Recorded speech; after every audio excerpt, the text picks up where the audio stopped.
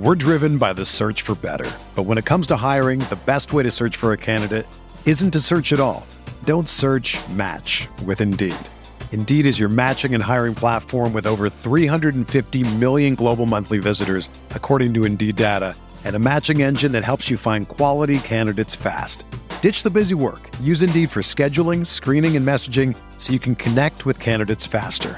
Leveraging over 140 million qualifications and preferences every day, Indeed's matching engine is constantly learning from your preferences, so the more you use Indeed, the better it gets. Join more than 3.5 million businesses worldwide that use Indeed to hire great talent fast. And listeners of this show will get a $75 sponsored job credit to get your jobs more visibility at Indeed.com/Blue Wire. Just go to Indeed.com/Blue Wire right now and support our show by saying that you heard about Indeed on this podcast. That's Indeed.com/Blue Wire. Terms and conditions apply. Need to hire? You need Indeed.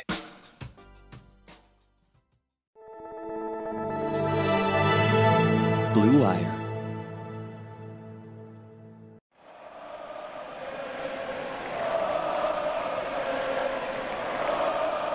What is up, Nets fans? Welcome to Brooklyn Buzz. I'm Nick Fay. With me, as always, Jack Manuel. Jack, how we doing?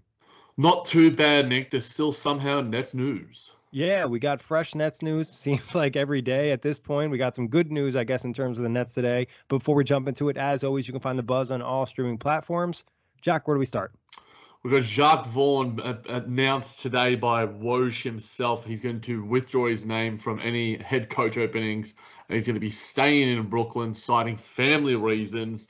Nick, I predicted this a little bit, partly because I didn't predict the family reasons, but I did predict that possibly the difference between what he is earning as a lead assistant compared to what he would earn in New Orleans or Orlando or Washington or whatever wouldn't be that much discernible of a difference.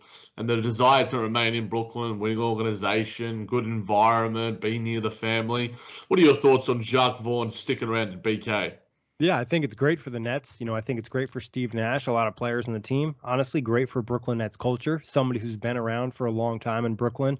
So I think that automatically helps. And like you said, Jack, from a salary perspective, I don't think there would have been much difference. And then obviously the Nets, he has an opportunity to win a championship next season.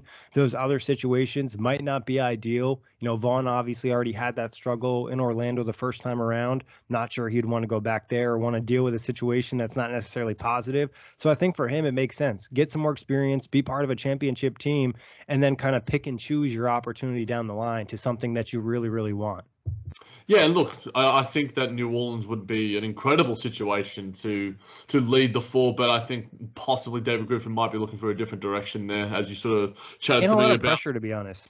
Yeah, no doubt, because I think that the pressure to just build an immediate rapport with Zion and make that guy remain with the organization. I think that sometimes, life choices, I respect what Jacques Vaughn is doing here. And yep. I think that he'll be a head coach, no doubt. And at some point in the future, we're seeing a lot of head openings go to black men and stuff, which is really, really good to see. About time that some of these guys get opportunities and second opportunities for that matter, especially when you see guys like Jason Kidd getting 1, 2, and 3 chances. But that's a discussion for another day. But yeah, it looks like there's only probably going to have to be one opening with the assistant coaching route, Nick. We discussed some names. We might discuss a few names in the future because there was an article put out by Alex Schiffer of The Athletic. I think we'll give it a bit of time and see what happens with Mike D'Antoni. But I'm not sure if you heard the Hoop Collective podcast yesterday, Nick, and I heard Brian Windhorst say that Portland/Damian Lillard didn't like Mike D'Antoni's interview as much as they did with Chauncey Billups, because Mike D'Antoni's premise was, look, I got James Harden an MVP as a lead ball handler. I got Steve Nash an MVP as a lead ball handler. Dame, I can do that for you. Are you almost happy that he tanked the interview, Nick, because it allows MDA to stay in BK? Yeah, I mean, I guess to an extent, it'd be nice for him personally to get another head coaching job, but I think I'm happy that he's still in Brooklyn. And now, Steve Nash has more experience, obviously, at his first full season, but he still has these two reliable sources, and Jacques Vaughn and Mike D'Antoni. And we talked about the beginning of, I don't really want to say the offseason, beginning of the playoffs, how it was a real possibility where the Nets could lose all these guys. and to come away with only losing one is huge. You know, Ime Udoka did a great job, but I think the Nets will hopefully be able to make up that loss, probably with a new hire, and also other guys just developing. I think it's easy to forget, you know, players develop, but coaches also take that next step as well. And I think you'll see growth from Steve Nash and possibly some of the other guys on staff. Yeah, Adam Harrington, Jordan Ott, these guys that we've sort of spoken about in the past in Kenny Atkinson's tenure, those guys could take a step up and we could see, you know, a developmental hire. I know that LaMarcus Aldridge was the name that I saw rumored and him getting his name back into basketball. I'm sure that he expressed a really positive relationship with the Brooklyn Nets organization. So we'll wait and see. That's a name that I've seen around the wings, but I'm sure there's plenty others that we'll probably dive deep more into. But I want to dive deep into the Sean Marks and Steve Nash presser, Nick. We didn't really get the opportunity to do so in our last episode because this one was a big one and there were some key takeaways from it. Now, we'll go through it one by one. The first part, and I'm sure the one that everyone wants to talk about, Nick, is the fact that the big three are extension eligible. We have Durant eligible for a 4-year, $192.5 million extension. Kyrie eligible for a 4-year, $181.6 million extension. And James Harden eligible for a 3-year, $161.1 million extension. Now, Sean Marks said this in relation to those blokes and their extensions. It's probably too early to start discussing what their futures are. Obviously, we're committed to them. They play a big role in how we're going to continue to build this, how we're going to drive our culture and the identity of our team. I think that you see out there is that when they were healthy, they're a very elite unit, and I don't see any shortage of people wanting to come play with them, people wanting to play alongside them. Nick, just taking the Sean Marks thing aside, do you think that these guys sign the extensions in the offseason? Do you think that they wait? There could be a salary cap spike with a new renegotiation of the salary cap? What are your thoughts on the Big Three's future in Brooklyn? Yeah, I wouldn't be surprised if they signed the extension. I'm not sure it would be the full extension. You know what I mean? Typically, superstar players, especially Kevin Durant, James Harden, maybe look to maintain some of their leverage and sign maybe a 1-year, 2-year extension or some type of option on there. So I'm not really sure. I would think Sean Marks would obviously like to get that deal done, but he doesn't necessarily get to dictate what's going to happen there. I remember seeing some report from Shams, I want to say, talking about how it was a possibility of Sean Marks trying to get that done this summer. But like I said, doesn't guarantee it's going to happen. It seems like those guys want to be here and they want to play together, but I wouldn't be surprised. I'd put it probably 50-50 for this summer. What are you thinking, Jack? Yeah, I'm probably with you, Nick, in terms of I think that they signed short term to give themselves the maximum ability to get as much money as they can, which all three of them do deserve. You know, as an athlete, you maximize that as much as you can. But then again, we also did see Anthony Davis, who probably could have done the same, you know, get the sort of 10 years vet extension, which would have gotten him, you know, a lot more money, but he decided to sign the dotted line for an extended term, probably, you know, a little bit worrisome of his injury history, and also provide that financial stability. I think that I remember Spencer Dinwiddie saying this comment once. I can't remember when it was, but he's sort of saying, you know, the difference between, you know, a vet minimum and, you know, a mid-level exception, you know, $1 to $10 million is massive. But the difference between like $10 million and $20 million doesn't mean a lot to me. Now, obviously, I still think that every dollar matters because I care more about the players getting their own than the owners and the GMs and whoever, because they're the guys that put their hearts and bodies on the line for the organization. So I'm probably leaning more towards, depending what happens with that salary cap, you know, there'll be a new TV deal at some point in the future to these guys, you know, Rich Kleiman and Kevin Durant and Rock Nation. All these guys probably know what's going on behind the scenes. But at the same time, you know, we did hear about Kevin Durant's desire to maintain a legacy in Brooklyn, even if those quotes weren't necessarily true. But I'm probably leaning more towards the route that I think that they will re-sign maybe in some form or fashion, but I don't think it's going to be for an extended period at this early point. Yep. I just found that report, Jack. I was searching through a lot to try to find it. Shams reported on June 26th that said expect Big Three extensions. So maybe it's a little bit more positive than what we initially thought. You know, maybe that's something that looks more likely. Jack, have you had to rank the three and the likelihood of who's going to sign their extension or sign the longer extension? How would you rank them right now? I'd probably go Kai number 1, KD number 2, James Harden number 3, just because the nature of each extension, I think Kai probably had it. We sort of talked about, Jacques Vaughan and his desire to stay in Brooklyn for family reasons. I think the same could be easily said of Kyrie Irving. Now starting a family, his father, his sister, all family ties are in Brooklyn, are in the New York area. Whereas, KD certainly has his ties, James Harden certainly has his ties, but those guys are a little bit more spread out in their allegiances. We see Wanda obviously sitting courtside and everything and such, but I think James Harden, obviously, because he can only get a 3-year extension, I think is, I'm not sure of the salary cap ramifications of if he doesn't re-sign this year, can he get a 4-year extension or whatever it might be. We'll wait and see, but those are my top 3 and how I'd rank them. Nick, I'm not sure where you would be.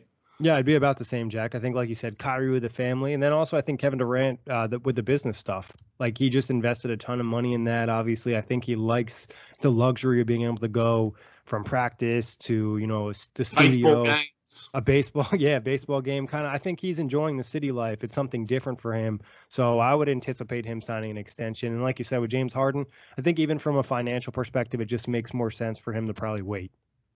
Yeah, and I think that all these guys are much smarter than us. Their agents know much more than us, and ultimately, I think that they're going to be sticking around in Brooklyn. It's just going to be what are the terms and when does the extension occur? Because with the organization that you're currently at, you can maximize your earnings. And look, where are they going to go? I think that's probably the other thing is is James Harden, does he have any greater opportunity to win a championship other than in Brooklyn?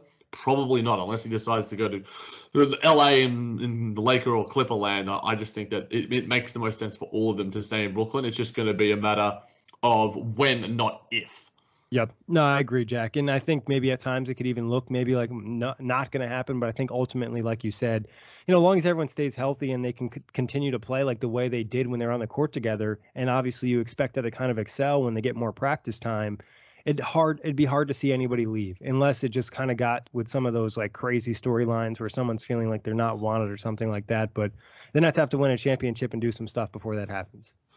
It'd be nice, Nick. It'd be nice. But we'll get to Joe Harris, probably a player that's gotten plenty of criticism, a lot of it warranted. Sean Marks said this: in terms of his future on the team, there's really no comment on that. Joe's a Brooklyn Net, and until otherwise, whether that's his decision or mine, we want to focus on that. We 100% support Joe, and we'll be here for him. I expect Joe to bounce back and be the elite three-point shooter that he's shown for a long time. Not necessarily the most comforting of comments from the Kiwi native. Yeah, I mean, I think it was the politically correct thing to say. Like, he's not going to go out and be like, oh, yeah, Joe Harris is on the block. He's like, he's going to be a Brooklyn Net, and until he's not, we're going to act like he is one. And I think, he wasn't going to come out and be like, Joe needs to play better in the playoffs. Obviously, he knows that. He talked about it. He addressed it in his own press conference. So, I think that's kind of the expected response from Sean Marks, in my opinion, because I think he couldn't really come at it in any other way, because there's also a possibility Joe Harris is traded this summer because he is the biggest trade chip on the team that's not a superstar. That is true. Look, sometimes I think you just maybe you go the full Danny Ainge route and put the blinkers on and sort of go, yeah, we want him 100%, and you have your full support your guy and maybe blindside him a little bit. But I think we've seen, and we did hear Caris LeVert say that in relation to the trading of him to Indiana and for James Harden, sort of the fact that Sean Marks was fully honest and transparent with him throughout the process. So I think that the players probably do appreciate that to an extent, even if the fans probably are like, "Ooh, let's get the trade machine open." Yep. And we might dive deep into a little bit into one that's been brewing around lately once we get through these Sean Marks comments. But yeah, I don't know, Nick. Where's your comfort level of Joe Harris being a Brooklyn Net? And I don't know, do you want him to be a Brooklyn Net? Yeah, I don't think I've going into the offseason like Joe Harris needs to be traded. Like, I think you look at different avenues of possibilities and how you can improve the team and kind of understand where maybe you have more resources and you could probably afford to trade some offense maybe for some defense or maybe some more, secondary playmaking or whatever it might be. But at the end of the day, Joe Harris was great, majority of the season, great in the first round. It was really that second round he struggled. Now, Sean Marks knows, the coaching staff knows, the other players on the team know, is this, a thing that Joe just got in his head for that series, or is this something that's not going to be able to be repaired or fixed down the line, and it's going to kind of be a reoccurring thing? That's where it gets tough. And if you think that's really the case, then maybe you trade him when his value is kind of hot, and maybe to one of these teams that aren't as concerned about making a deep playoff run and improve another area of the team. I think you just go into it very open-minded. I wouldn't, dictate what I'm doing before I do it. Yeah, a couple of years ago, we heard that Kenny Atkinson brought up and Sean Marks brought up plan A, B, C, and D. I'm sure that there's plenty of cards up Sean Marks' sleeve in relation to Might Joe have two Harris. alphabets now.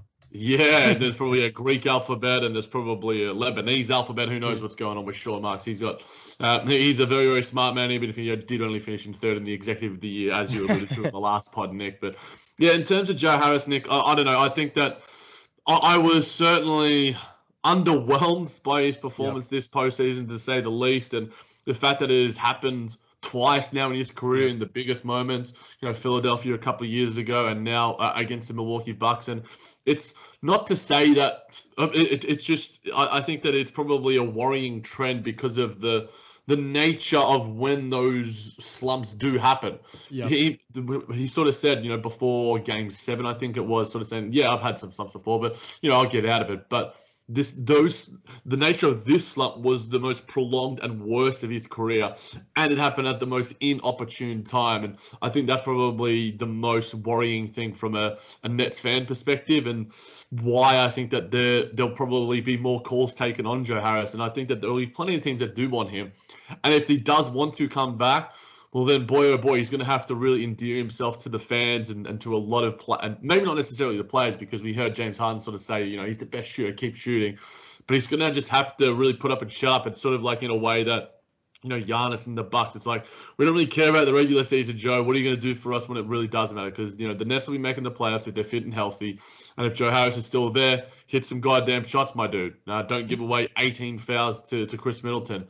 So it's going to be a massive 2021-2022 for Joe Harris. Well, we'll see how it all pans out. Yeah, I think that's a great point, Jack, because I think you look at it, too, as like, all right, you go to the finals, and then all of a sudden this type of slump happens in the finals and it costs you a championship. Is that something that you feel comfortable with, or would you rather have a player that maybe doesn't have the same level of peaks of Joe Harris offensively, but is more consistent and maybe a little bit more well-rounded in terms of the defense and doing some other things if his shot's not going down? And obviously, Joe can do more than just shoot threes, but in the postseason, your strengths are really your strengths, and then your weaknesses and whatever you're kind of mediocre at stick out a little bit more. So I'm intrigued by it. And I also think you have to think about the idea of, okay, we go to the playoffs next year, Joe Harris plays like trash again.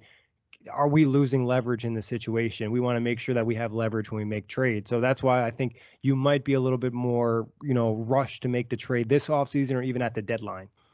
Might as well get to it, Nick. We'll get back to some of the key takeaways from Sean Marks expressed. But the massive trade, the one that's making the rounds most on Twitter and all other social media platforms, is Joe Harris to Miles Turner. We'd love to have K-Wall Hoops of Full Access Pace to discuss this. We might get him on a Brooklyn Buzz in the future to discuss some of those things, and also Caris LeVert. But what are your thoughts on those trade machine proposals being put out into the ether? I mean, I think it's something you look at. Obviously, Miles Turner, is a great defensive center. Offensively can be a little bit inconsistent. Rebounding-wise, he can be a little bit inconsistent. Hasn't always been amazing in the postseason. So are you sure this is the guy that you want to trade for that's going to be like that sure piece? Because I think what the Nets are looking for, they're looking for, if they trade Joe Harris, like that solidified starter, somebody who's going to be in that closing lineup or who's going to play big minutes and they can count on. Miles Turner could be that guy, but also there's been plenty of stretches in Indiana, which we've talked about with Corey, is he gets benched. He doesn't have an impact. You don't really feel him out there. He's not very aggressive, can kind of be a little timid at times. So it's definitely something to consider. I'm not sure where I sit exactly on the trade. I'd probably have to think about it a little bit more, maybe pick Corey's brain. What are you thinking, Jack?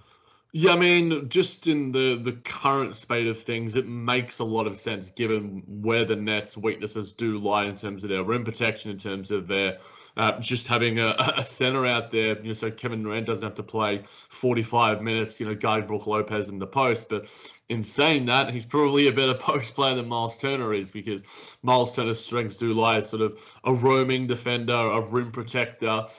He's a great individual defender, not necessarily a great isolation defender. And if you're going up against Joel Embiid, Nikola Jokic, Anthony Davis, these sort of dudes, I'm not necessarily totally confident in the prowess of Miles Turner, but in every other defensive acumen, he is a goddamn star and has been unlucky to not make all defensive teams, as Corey has also put out there on Twitter as well. So I think it makes sense, but, if you can get something better, then maybe. But also, does it provide you, and does it leave you with holes in the same way that Joe Harris does?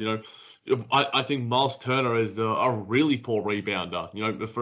At the position where the Nets need that gang rebounding, I would say that Nicholas Claxton's almost a better rebounder than Miles Turner. Can't remember many occasions in his career where he's gotten double doubles on.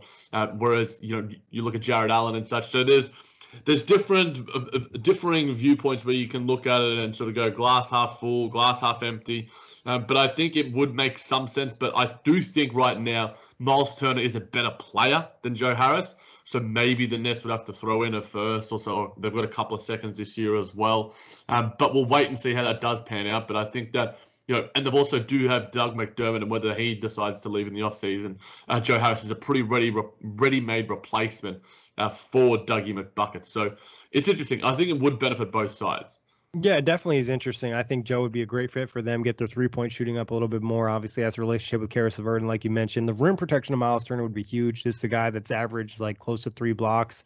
And the real concern for me, though, would probably be, like you mentioned, the one-on-one defense with Embiid and some of these other players. But I think there's also maybe slight room for improvement for Miles Turner, just being in a different situation, always being in Indiana. I think that kind of would maybe give him a spark playing with some other elite players and Kevin Durant, Kyrie. I also think maybe James Harden would help kind of get a little bit more out of him in that pick and roll action. He's not necessarily the most aggressive attacking the rim, but Harden kind of makes it as easy as possible.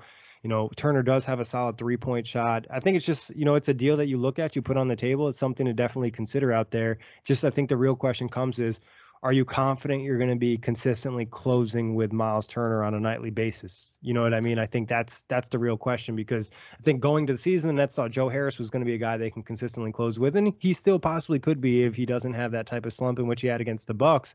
But I think that's what you're really trying to do. In my opinion, if I'm going to this offseason, I'm trying to solidify my closing spots. I have 3 locked up. I just need 2 guys that I can count on, or at least 2 out of 3 guys that I can count on where maybe I can rotate through some of them, just like some options. And I think that's where the Nets are kind of missing right now. Look, and in saying that, Miles Turner is also a decent 3-point shooter, 35.2% for career, even though he did drop a little bit this season.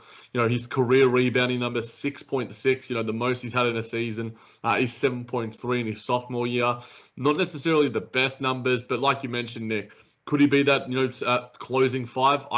If you've got Jeff Green out there, there's probably some occasions where you'd rather have Jeff Green if he is back, which we'll get to in a little bit. So ultimately, Sean Marks and the guys behind the scenes know much more about what will benefit this team. They've got all the fancy analytics and such, but all we've got of our dumb eyes. So at the end of the day, they have eyes on Nick Claxton. They have a better idea of what's going to happen with him. And I think that's a possibility of, obviously, I don't think he's going to develop the 3-point shot like Miles Turner overnight, but he can definitely give you some of those other avenues, a switchable defender, give you some rim protection, obviously needs to stock up a little bit. And like you mentioned, Jack, gives you a better rebounder. So you kind of have to, weigh the pros and the cons, and also the rest of your roster fit and maybe who you're bringing back and where those minutes allocated.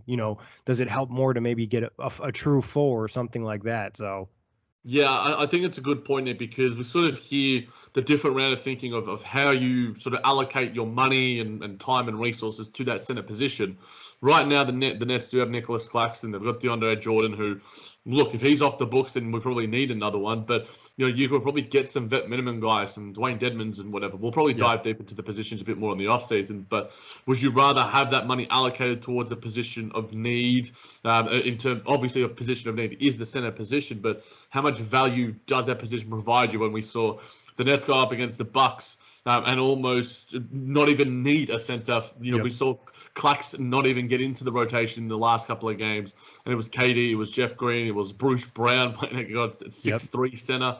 So it'll be fascinating to see, because I think even Bruce Brown and his future with the Brooklyn Nets could affect how they sort of see, adding a center to this rotation. And there's a lot of moving parts to the Brooklyn Nets free agency and what the roster will be heading into next season. A lot of dominoes, like you said, Jack. One guy leaves, it opens up a position, or one guy comes back, and then maybe that's not as big of need. So I think I'd probably be looking at like a perimeter player. I think you'd be probably looking at Jeff Green leaving and maybe someone to kind of fill that role as a possibility. But like you said, we're going to dive deep into that in the offseason. Still got a couple topics to discuss today. We're driven by the search for better. But when it comes to hiring, the best way to search for a candidate isn't to search at all. Don't search, match with Indeed. Indeed is your matching and hiring platform with over 350 million global monthly visitors, according to Indeed data, and a matching engine that helps you find quality candidates fast. Ditch the busy work. Use Indeed for scheduling, screening, and messaging so you can connect with candidates faster. Leveraging over 140 million qualifications and preferences every day, Indeed's matching engine is constantly learning from your preferences, so the more you use Indeed, the better it gets.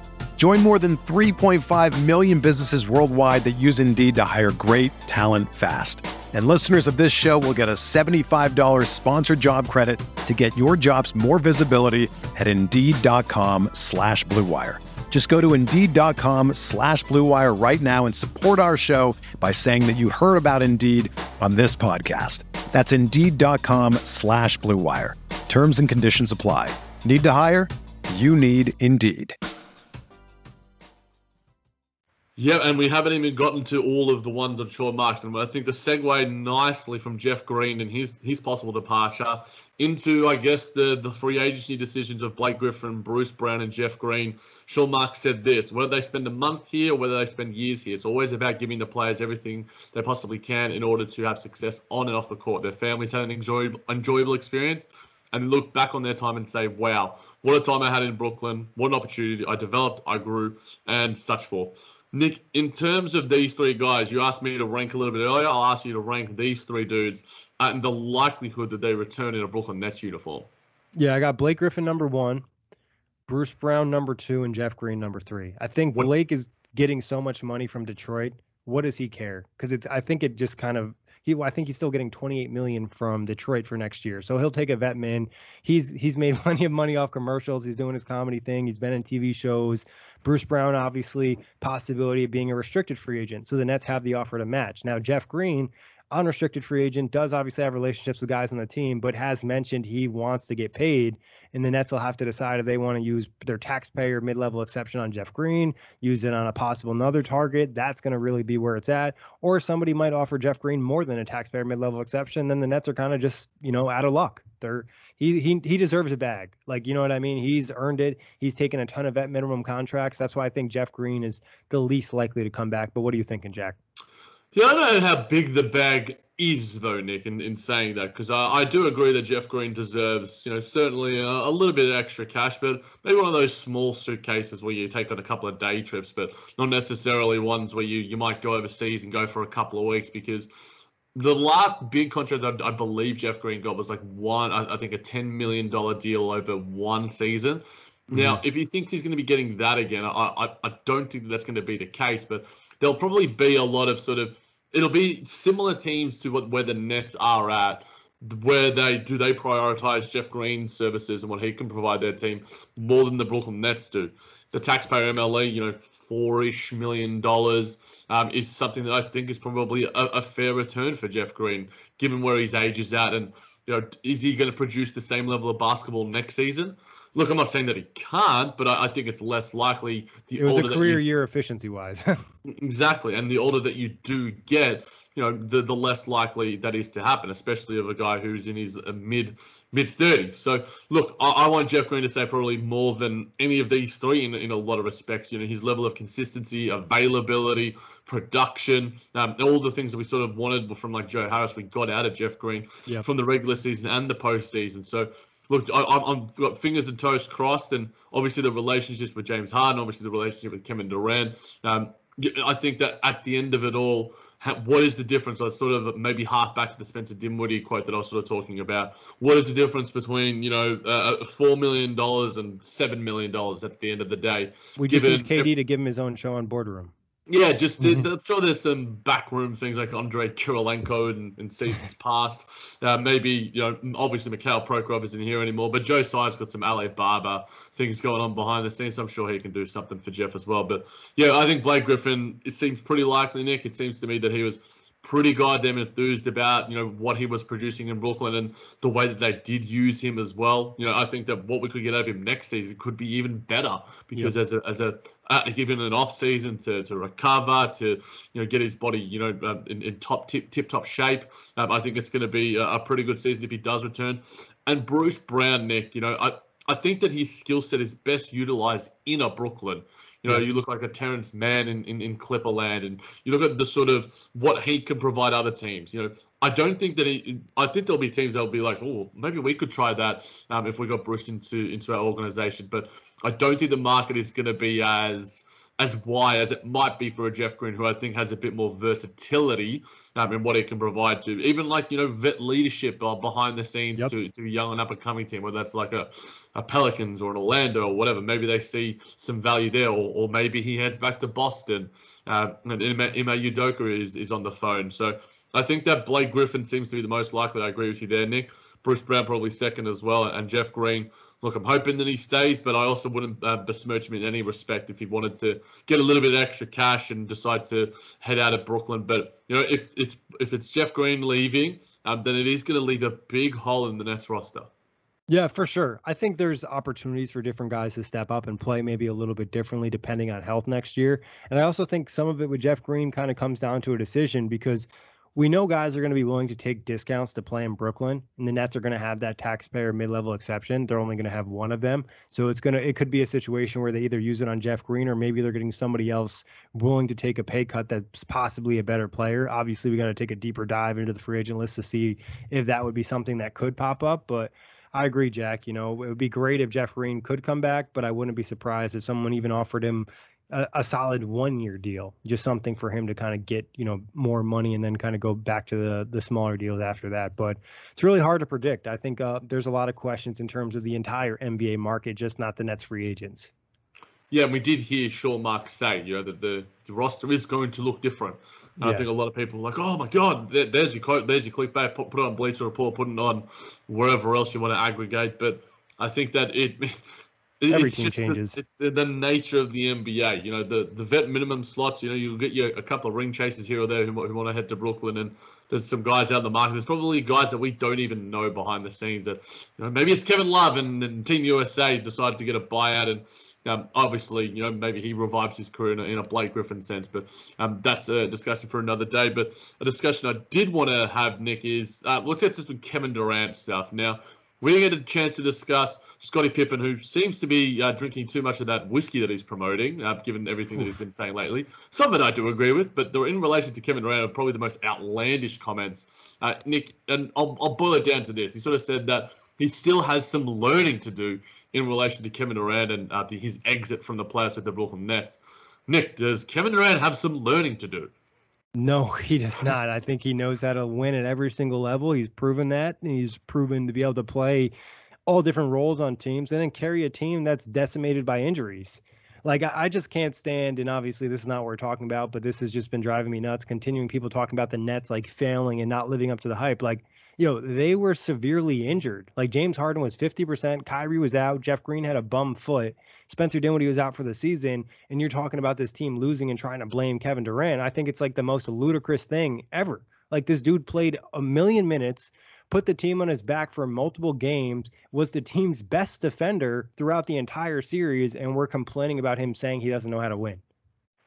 Yeah, and I think that's you can make this argument for some other players, possibly, probably actually not in this position. I think we're seeing a lot of great guys sort of get their teams on their backs in a lot of different respects. There hasn't been necessarily ball hogging and any of that sort of respect. And to put that at Kevin Durant, who had a 49-point triple-double, like, just look at the box score. You don't even have to look beyond the box score, Scotty. Again, the whiskey probably tastes nice, my dude, but at the end of the day, you've got to watch some basketball as well before making some dumb comments. He was also making dumb comments about LeBron James winning a title by himself, despite the fact that Kyrie Irving was hit the shot that won them the championship at the same time. So and received Finals MVP votes in that series. I don't know what's going on, Nick, but I think that Kevin Durant's responses were absolutely masterful. One more note before we get into those, Jack. Just also, like, if you're just looking at the box score too, like, KD could have easily had a triple-double in Game 7 if the Nets could actually hit some shots. So I don't know, like you actually have to watch the basketball before you give a critique on it instead of just looking at headlines and box scores. Yeah, look, he's probably just salty that Kevin Durant is one of the best players to ever play the game and probably overtaken his own legacy, given what he showed in this postseason. But I did like this one. I always like just the responses from KD in any respect, whether it's on Scottie Pippen or whether it's on me posting some meme videos. But in saying that, he said, didn't the great Scottie Pippen refuse to go in the game for the last second shot because he was in his feeling his coach dropped to play for a better shooter? What makes this even greater, Nick, is that Kevin Durant was seen in the offseason wearing a Tony Kukoc jersey. When he was rehabbing. Yeah. And when he was rehabbing, and I'm just like, it just makes so much sense. It's beautiful. Kevin Durant always winning on Twitter. Yeah, I mean, 100%. He didn't lie. It was a fact. We saw it all in The Last Dance. And obviously, Scottie really doesn't have much to say because that's a real event that occurred. And also, what also occurred, Nick, was this. This guy, Scott, also wanted to enjoy his summer, so he chose to rehab during the season. Lol, yo, at Scottie Pippen, caps lock. They followed Phil, not you. Look, I've got some issues with Phil Jackson, but I do have plenty of issues with Scottie Pippen and choosing to rehab. And if you're looking for a guy who took the consummate route of rehabilitation from his injury, you look no further than Kevin Durant, because if you are looking for a person who can go from, possibly seen as, is he going to be, a Dirk Nowitzki light? Is he going to be even in the top 10 of players in the NBA? Well, no, he attacks his rehab in the offseason, even though there was an opportunity for him to head back into the bubble, which I'm sure he probably was thinking about many times, and his desire to get back onto the court. But he did the correct thing, continued to rehab in the offseason, continued to do all the right things, that tick all the X's and O's. And I guess it's sort of, you're attacking Kevin Durant's character a little bit. And I think when you attack Kevin Durant's basketball character as well, I think that's when he rightfully so gets salty, because Scottie Pippen just needs to look in the mirror. And Kevin Durant put it pretty plain to see, because of the occurrences that have happened in his career, sort of show that, my dude, you're calling out me for being, quote unquote selfish, still have some learning to do, when look what you've done throughout your career, and, the amount of self-reflection that needs to happen, my guy. I think Kevin Durant is amazing at that. I think he is a constant self-reflector. He's very aware of his own circumstances. We heard plenty of times this regular season sort of Kevin Durant say, you know what, should have made some shots there, took some bad shots, should have attacked the rack a little bit more. And that's something that I don't think a lot of players in his position actually have the capabilities of doing. Admitting fault, admitting and going, you know what, it was on me there. Those are the players that I respect the most. I think that Paul George is doing that a little bit more, and a lot of other guys who actually take responsibility, take ownership, show a little bit of leadership. Those are the guys that I want to be riding behind if I'm a fan or a player, and that's the leader of my team. We're lucky to have Kevin Durant, and he has some learning to do. Scottie Pippen, mate, you got to get back to the books and watch a little bit of tape, my guy. I think Scottie Pippen is actually about to sell a book. So that would explain a lot of his behavior. So obviously, KD's going to give you a response. You're going to say something about Phil Jackson, even if you believe it or you don't believe it. And now all of a sudden you're going to get a ton of clout. Scottie Pippen's been talked about all week, and he probably hasn't been talked about since The Last Dance. So he's doing what he's trying to do, chase the clout. I don't agree with it, but it is what it is. That's what it looks like to me. Yeah, look, and if he sells some books, then good stuff. But Nick, he's got to pay for his wife and whatever she's doing. So shout out to Laza, and who's the bloke from Malik Beasley, and then you got Future. Future, mask off indeed. Nick, we'll get to news somewhat relating to me, because Kevin Durant responded to an article on NBA Central that had an embedded tweet from me that had a quote from Jack McMullen that was on Bill Simmons' podcast. When someone quote tweeted me saying that, I was just like, that's actually pretty hilarious. And I guess the nature of it. I've made it. You always a second time where Kevin Durant and me have indirectly had contact, cross paths. Nick, in saying that, we did hear Kevin Durant respond to the quote that I put out there from Bill Simmons' podcast, where Jack McMullen was saying that I genuinely believe that he wants to create a legacy in Brooklyn. A genuine goal is to win 3 championships. Kevin Durant's response wasn't necessarily probably the most warm for what Brooklyn Nets fans would have wanted. He said this: once again, I don't even talk like this. Plus, I don't have a relationship with Jackie for us to have in-depth conversations about my intentions as a basketball player. I get she plays an opinion-based sport, but she framed this like we are friends. We are not. That's so savage. The "we are not" at the end, it wasn't necessary, but he just added it on just to be like, Jackie, you called my brother and my teammate, calling him out for saying he's basically the property of the Boston Celtics ownership. I'm going to just dunk on you like, Jeff Green did game after game after game. Yeah, and I think he's just getting aggravated because it was the same thing with Jay Williams and the whole Giannis situation where these people are trying to speak on his behalf, and I think it's extremely frustrating. And she did frame it like she had some heart-to-heart conversation with Kevin Durant, and he let her know that this was like his intentions of being in Brooklyn. So I agree. I think the framing on her behalf was a little strange if she really never had this combo with Kevin Durant. And I like the fact he called her out, because I think athletes should call out journalists when they're just talking a whole bunch of BS, because when they don't, then the story just continues to grow and grow. Not to say that this would have been a big deal. It's not like it was something negative, but again, don't speak for me. Yeah, I think it's the nature of the beast right now, and Katie sort of called it out himself. That seems to be overtaking what is, I guess, hard-hitting journalism. It's hit pieces, it's quotes from sources that aren't necessarily verified. Now, is there some legitimacy to what Jackie MacMullan said? Do we think that Kevin Durant could want to maintain and leave a legacy in Brooklyn, Nick? Can you at least make me feel somewhat enthused? Maybe he wants 4 instead of 3. I mean, I think that's more likely. If she had just said the legacy thing and winning multiple championships, he might not have even said anything. But the way that she said 3 and made it seem it was specific details, I think, that is what kind of turned Kevin Durant off. I think obviously he wants to have a legacy in Brooklyn. I believe he was on one of his own shows with Rich Kleiman talking about, building a culture in Brooklyn and then being contenders next year and things like that. And I don't think you talk like that if you don't have the intentions of staying for some time. And I think also the big picture look at it was KD wants to be in Brooklyn to just play basketball and chill and do his thing and win championships and just focus on the sport. So everything that he's doing on the court, off the court is kind of lining up with that. I'm not really concerned about, news narratives. Yeah, I think that's reading, probably things that Kevin Durant doesn't respond to and words from his own mouth, his reasons to choose Brooklyn, the organization has been realigned into Kevin Durant's favor. Yep. Kevin Durant. This is Kevin Durant's organization now. There were parts and periods where it was being aligned to Kyrie Irving, and that's what the good franchises do. They align themselves to their superstars and they involve themselves in the decision making and everything. The LaMarcus Aldridge signing, the James Harden trade, all these things. The Blake Griffin signing were all to acclimate Kevin Durant. All of them were like, yeah, KD gave me a text. Yeah, KD gave me a text. Sean Marks wouldn't have done this if KD was like, come on, man, this is going to get us right over the top. And, allow Kevin Durant to leave a legacy in Brooklyn. You've got the best player on your team, in the league, on your team.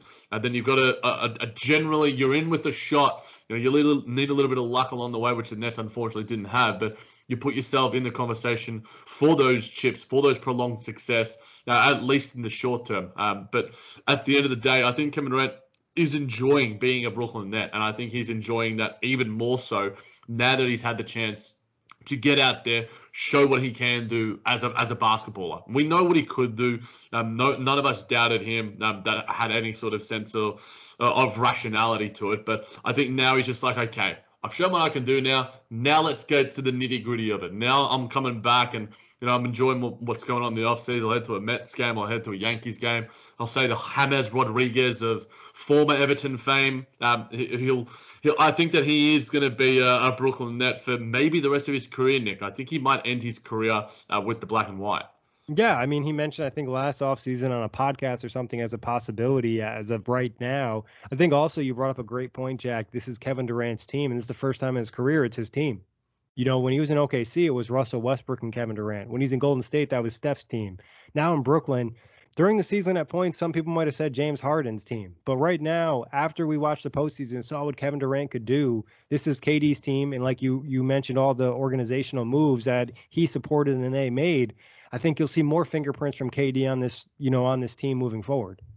Definitely. Could not agree more. But a guy who probably won't be a Brooklyn Net and is Spencer Dinwiddie, who has obviously declined his player option And Christian Whitfield of the New York Daily News wrote that he wants to either the bag or he wants to go home as the preferred donation, the home being obviously Los Angeles, but he wants to secure his financial future too.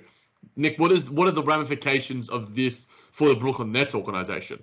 Yeah, I think, it was already pretty unlikely that, Dinwiddie would be back. Now it's even more unlikely. Obviously, the Nets aren't going to give him a ton of money. They're not going to overpay. Maybe if his market is a little bit dry, they could maybe swoop in and get something. I think a sign and trade is possible.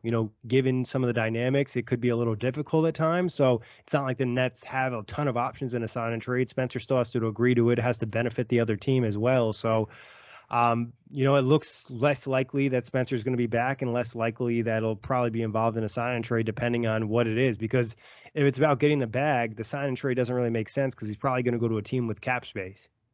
True. I think that if we're talking about the Lakers, the sign and trade, is it Kuzma? There was obviously a trade that was probably, I think, discussed in the past, and Kyle Kuzma was a Brooklyn Net at first. Obviously in the D'Angelo and also, Russell. why help the Lakers? Like that's a big bump for them. It is. But if the Nets are to lose Dinwiddie at all, you want to get something in return. In a similar sort of vein to when the D'Angelo Russell trade for the sign and trade for Kevin Durant. I think a lot of people do forget that was a sign and trade. And Katie was like, no, you got to throw in a first or something or something there because I don't like that being me for D'Angelo Russell because, I'm Kevin Durant and, that's D'Lo. And we love D'Lo, but, he's not in the same stratosphere as Mr. Slim Reaper.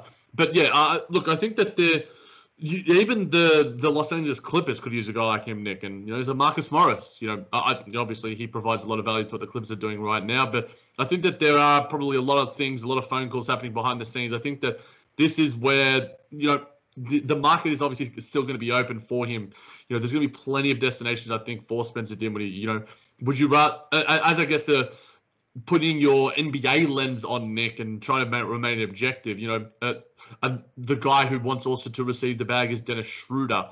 Would you prefer to have Schroeder or Dinwiddie on your team, knowing, I guess, their histories and knowing what Schroeder did in the playoffs wasn't necessarily great?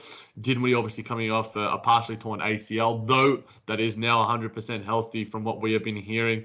Where would you sway towards if you were a GM and you're building a team? Yeah, if you could guarantee me Spencer's going to be Spencer who was healthy, then yeah, I'm taking Spence because I think you look at it from a couple dynamics. You could argue that Schroeder might be a better offensive player, and maybe you could argue maybe he's a better overall player if you really wanted to. But I think Dinwiddie is more adaptable, is more willing to play different roles, can create a more consistent flow for your team, and is willing to come off the bench and do what the team needs to win. Where Dennis Schroeder has literally come out and said that he doesn't want to come off the bench, where Spencer is like, okay, I'll do whatever we need to do to win the game. And I think as, a team builder, that's something you look at. You want a team player and good guys in your locker room, and I think Dinwiddie could be that guy. And also, I always prefer players with a little bit more size, and I think that's where Dinwiddie is a little bit more valuable as well.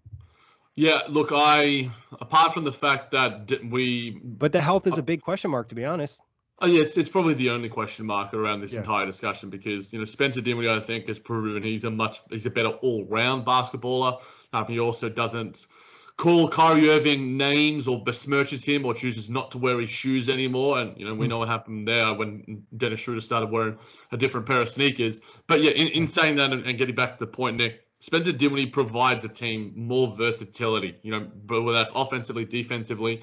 You could see him on a innumerable amount of organizations, whether that's in a rebuilding team like Orlando, and they want Markelle Fultz behind the scenes to sort of provide a bit of a tandem there, or whether it's in Dallas and provide a secondary ball handler to Luka Doncic as well. There's going to be plenty of guys who will be clamoring for the services of Spencer Dinwiddie. Dennis Schroeder probably should have signed that contract, that 4-year, $80 million contract that was on the table for him because, look, I wouldn't give him that money. And I don't know if other teams will. Spencer Dinwiddie, I don't think he's going to get that much. I think he'll probably get into the $15 to $18 million range. But again, all it takes is one team to be like, we need Spencer Dinwiddie, or we need, there's some sort of battle for him and for his contract to really increase the market for him individually. So, look, I'm hoping for whether he isn't a Brooklyn Net, that he does get the bag, Nick, because he deserves it. Given what he's done for this Nets organization in the past, He and how he's rebuilt his own stature. I think he deserves an immense amount of credit from going from a castaway in Detroit and Chicago to being, criticized by, I can't remember, maybe we did when we were talking about the Yogi Ferrell and Spencer Dinwiddie debate. A lot of people were like, well, why didn't we keep Spencer in that one? I never really liked Yogi's game because he's an undersized guard. Not all of us are as smart as you, Nick. I probably was on the stupid department that was, Team Yogi. But look, at the end of the day, Spencer Dinwiddie is going to be earning a decent amount of cash. He deserves the bag, whether it's in Brooklyn, whether it's elsewhere. Spencer's going to be earning his payday. And I guess it leads us nicely to our final conversation, Nick. And we had one of our great listeners on Twitter, @ManoloBK88, ask us, which active NBA player that used to be on the Nets do you miss the most? At the J-Man JVC, @Nick_Faye. Nick, what was your response to the great Manolo? Yeah, I think for me, probably it's Karis LeVert. I could have heard an argument for Brook Lopez if he didn't kill the Nets in Game 7. That block, man. We didn't. He hit a couple threes too. I think he was 3 for 4 from 3 in that. Like, he made some tough shots. Come on, Brook. Like, where was that in Game 7 against the Bulls? But he hit the BK logo as well. Why wasn't everyone getting up in arms like all the douchebags in Boston were in freaking Glenn Big Baby No Ankles Davis? Yeah. Sorry for interrupting. And no, you're good, Cankles Davis. We don't need that.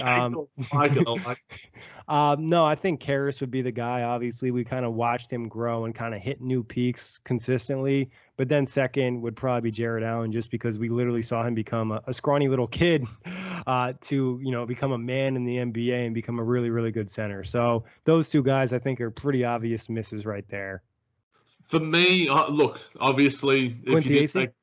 Yeah.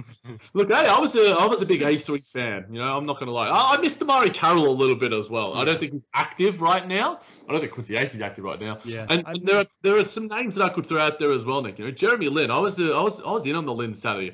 Brolo is the reason why I became a Brooklyn Nets fan. When I started following the Brooklyn Nets, it was Brook Lopez, and I still do. And that was it. and that was basically it, exactly. And I still do love Brolo in saying that as well. And a part of me really hates the Milwaukee Bucks and everything that they are, but I can't help but just love Brolo. And if anyone, I will just discount everything and just follow just the Brook Lopez content and on his Instagram and whatever other platforms. Back to Brooklyn. Yeah, exactly. In saying that, it's Jared Allen for me. That was my response. In terms of just the nature that his demeanor, and what he sort of, I guess sort of harking back to Spencer Dinwiddie, what he grew from being, a late first round pick, a guy who's like, oh, does he like basketball? Does he even have a passion for the game? And it's just like, a guy can have interests outside of basketball, guys. A guy can like computers. A guy can like different things that aren't necessarily. He doesn't have to eat. He doesn't have to be Kobe Bryant and eat, sleep, breathe, and shit basketball to be an awesome player. And that's what Katie goes to baseball games. Exactly, man. Like, come on, give the guys a break. And Jared Allen's going to get himself some sort of bag, whether it's in Cleveland or elsewhere too. So yeah, Jared Allen number one for me, Nick, because just his kind nature, he just seems to be just so goddamn wholesome, and obviously the philanthropic efforts that he did off the court when teaching kids math during like the Thanksgiving period and such. Yep.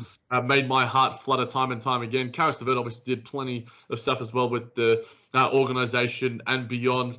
I got to give a mini shout out as well. I know Manolo will like this one as well, to D'Angelo Russell.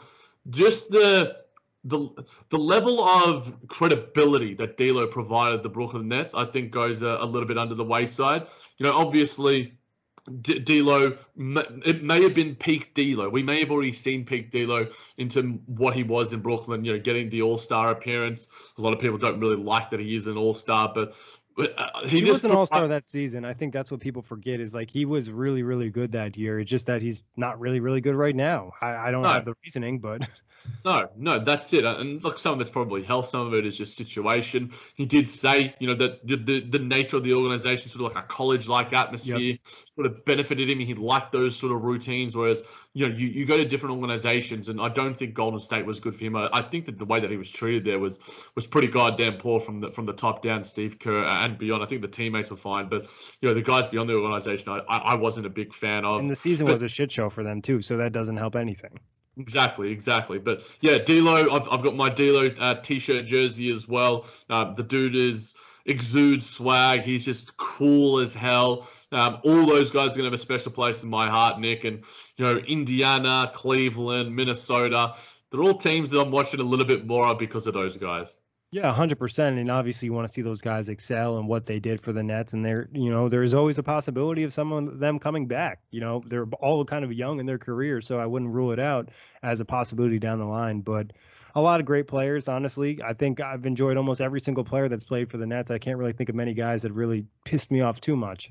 Yeah, I mean, we talk about, maybe, I don't know, Kenneth Faried. I'm not. Yeah, he barely played, so he didn't log enough minutes for me to get mad. No, that's it. And I think that's one thing we talk about Brooklyn Nets culture, and Kevin Durant talking about that now. But, these guys set us a culture as well. As much as it was, I think Sean Marks and Kenny Atkinson got a lot of credit. And, for due course as well, they did deserve it. But ultimately, it is the players that set the culture, Nick. And I think that for those young guys to turn the Nets into at least a relevant organization to this underdog team, the Nets wouldn't be where they are right now without those three guys, and as well as the guys behind the scenes as well. DeMarre Carroll. I do miss a little bit of Jared Dudley as well. Not gonna lie. And look, we can all look back and say that Jared Dudley was right about Ben Simmons, and we should have listened to him.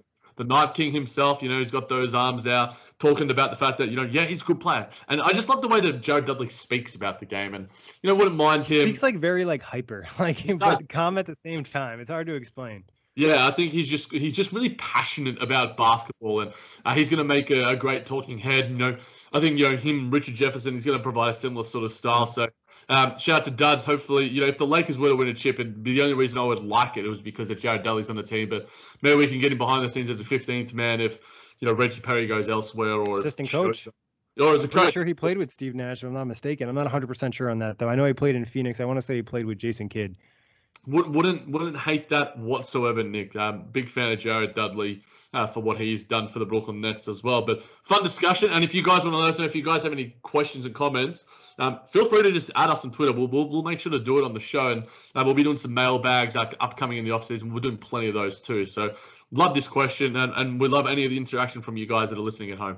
Yeah, I mean, if you guys want to send us some trade proposals as well in the next coming days, we'll be doing a trade podcast very soon, and we'll probably be doing some more further down the offseason. So like Jack said, shoot us with some apps on Twitter. More than happy to answer any topics or questions. But Jack, always a pleasure. Big thanks, everybody, for listening.